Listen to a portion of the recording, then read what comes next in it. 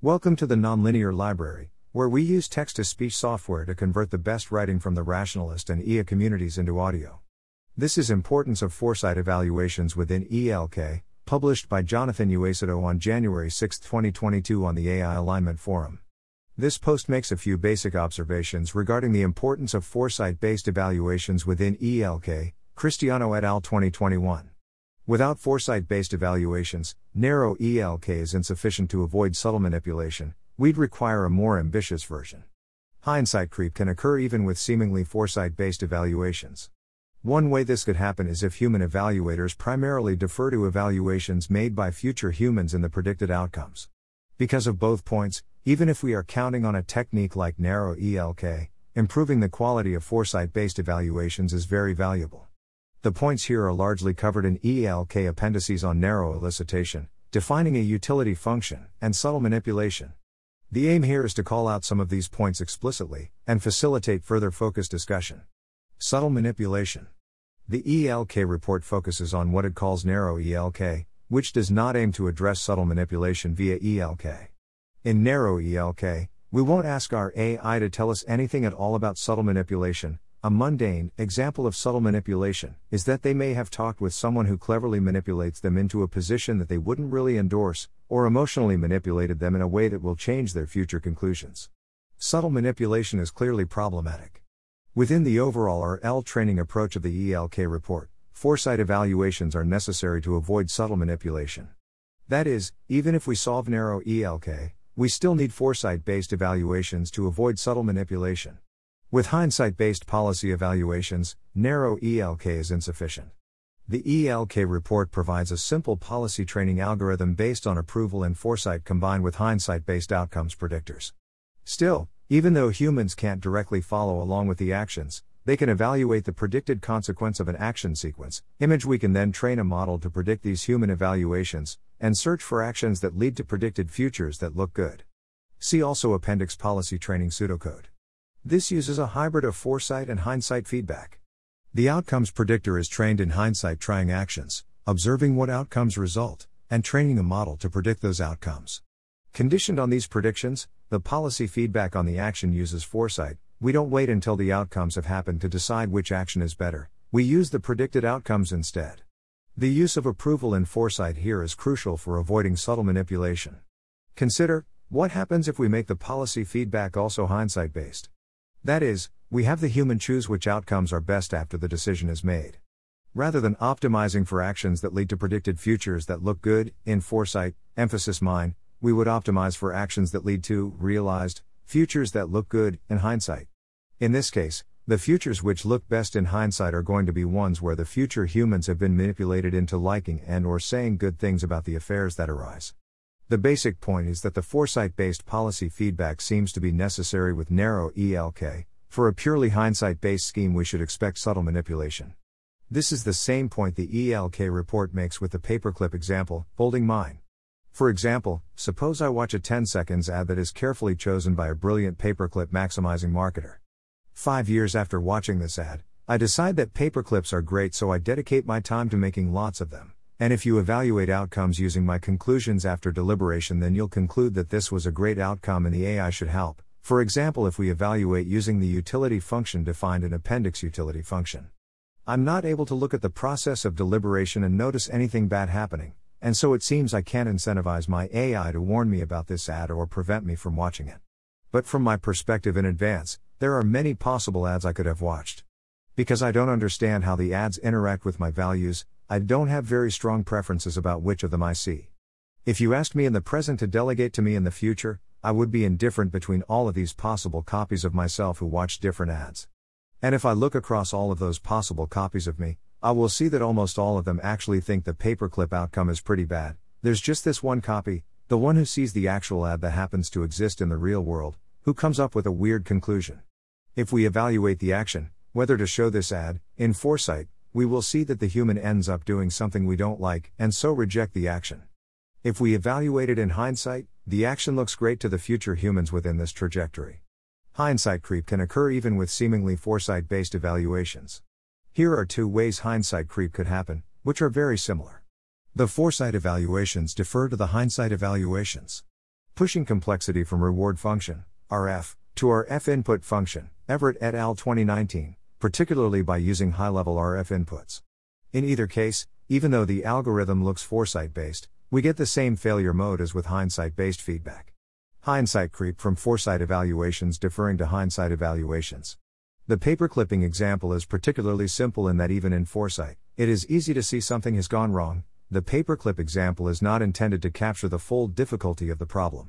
Human evaluators can observe the trajectory and realize that even though the future humans are happy and think the situation is great, we don't want everyone obsessed with paperclips.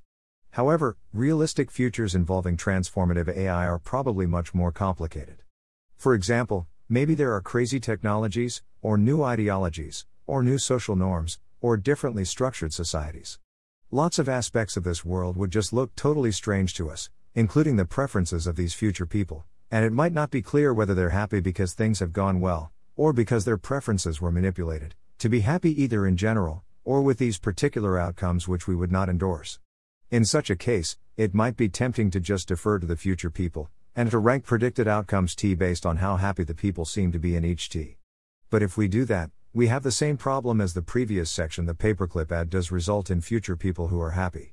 More generally, manipulation is also a way to make people happy. The ELK report makes this same point here.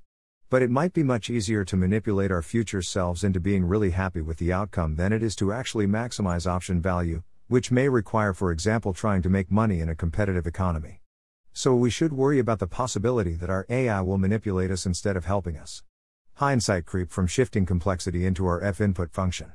To put the same basic point slightly differently, if the RF inputs are high-level inputs, like human written reports, rather than low-level inputs, like camera images, our evaluations also become more reliant on hindsight feedback. This is most easily understood by taking this to the limit. In an extreme case, rather than training the trajectory predictor to predict camera inputs, we train it to solely predict the result of a human within the trajectory writing an evaluation. In this case, the RF has no choice but to defer to the hindsight evaluations, because that's all the RF sees. If the humans are manipulated into always painting an overly rosy picture of their situation, we'd have no way to distinguish this from things actually going well. More generally, if evaluations of predicted trajectories depend significantly on human written reports of events within that trajectory, we have the same issue. For example, if the cameras are recording future humans writing evaluations about their world, and the only thing the reward function merely reads these evaluations out from the camera videos, nothing has changed. And more generally, as pointed out in the previous subsection, if much of the future world is bewildering to the current evaluators, other than questions like whether the future humans look and say they're happy, the current evaluators may have to rely significantly on hindsight evaluations of the external world within each trajectory. A couple quick side points. One hybrid approach might be to use decoupled feedback by asking future humans to evaluate alternate future trajectories, as opposed to their current trajectory so far, and then deferring to these judgments. But these future humans face essentially the same challenge as the naive foresight evaluations. They potentially have to evaluate future worlds very different from their own. So making this hybrid approach competitive seems to require similar techniques to those needed to make naive foresight evaluations competitive. For researchers familiar with the decoupling line of work, this point in this subsection can be compactly expressed using concepts from decoupling. The extreme case above pushes essentially all the complexity into the RF input function, trajectory predictor, rather than RF, preferences across trajectories, while the less extreme case does a softer version of this. Decoupling provides a way to avoid RF tampering, but not RF input tampering, so if most of the complexity is in the RF input function, we will run into trouble. Improving foresight evaluations is valuable. To avoid the issues of hindsight creep, we need strong foresight evaluations in order for this combination of foresight evaluation plus narrow ELK to effectively avoid subtle manipulation. If the foresight evaluator can't understand anything about the future worlds, they have no choice but to defer to hindsight feedback. Alternatively, the evaluations can be decoupled, but not purely foresight-based. See Appendix decoupling if this terminology is confusing. This is the approach used by the indirect normativity approach to defining a utility function in the ELK report. But the core challenges in making the decoupled feedback procedure competitive are similar to those for the purely foresight-based approach. Finally, another approach to avoiding the problem of deferring to hindsight evaluations is to only use outcomes-based predictors for various well-scoped observables, and to primarily rely on augmented human understanding, for example via amplification and/or debate, to provide feedback on the best actions. The competitiveness of this approach is a long discussion beyond the present scope. My view is that while this approach is not indefinitely scalable, there is a good chance it remains competitive for very long, and past the onset of transformative AI.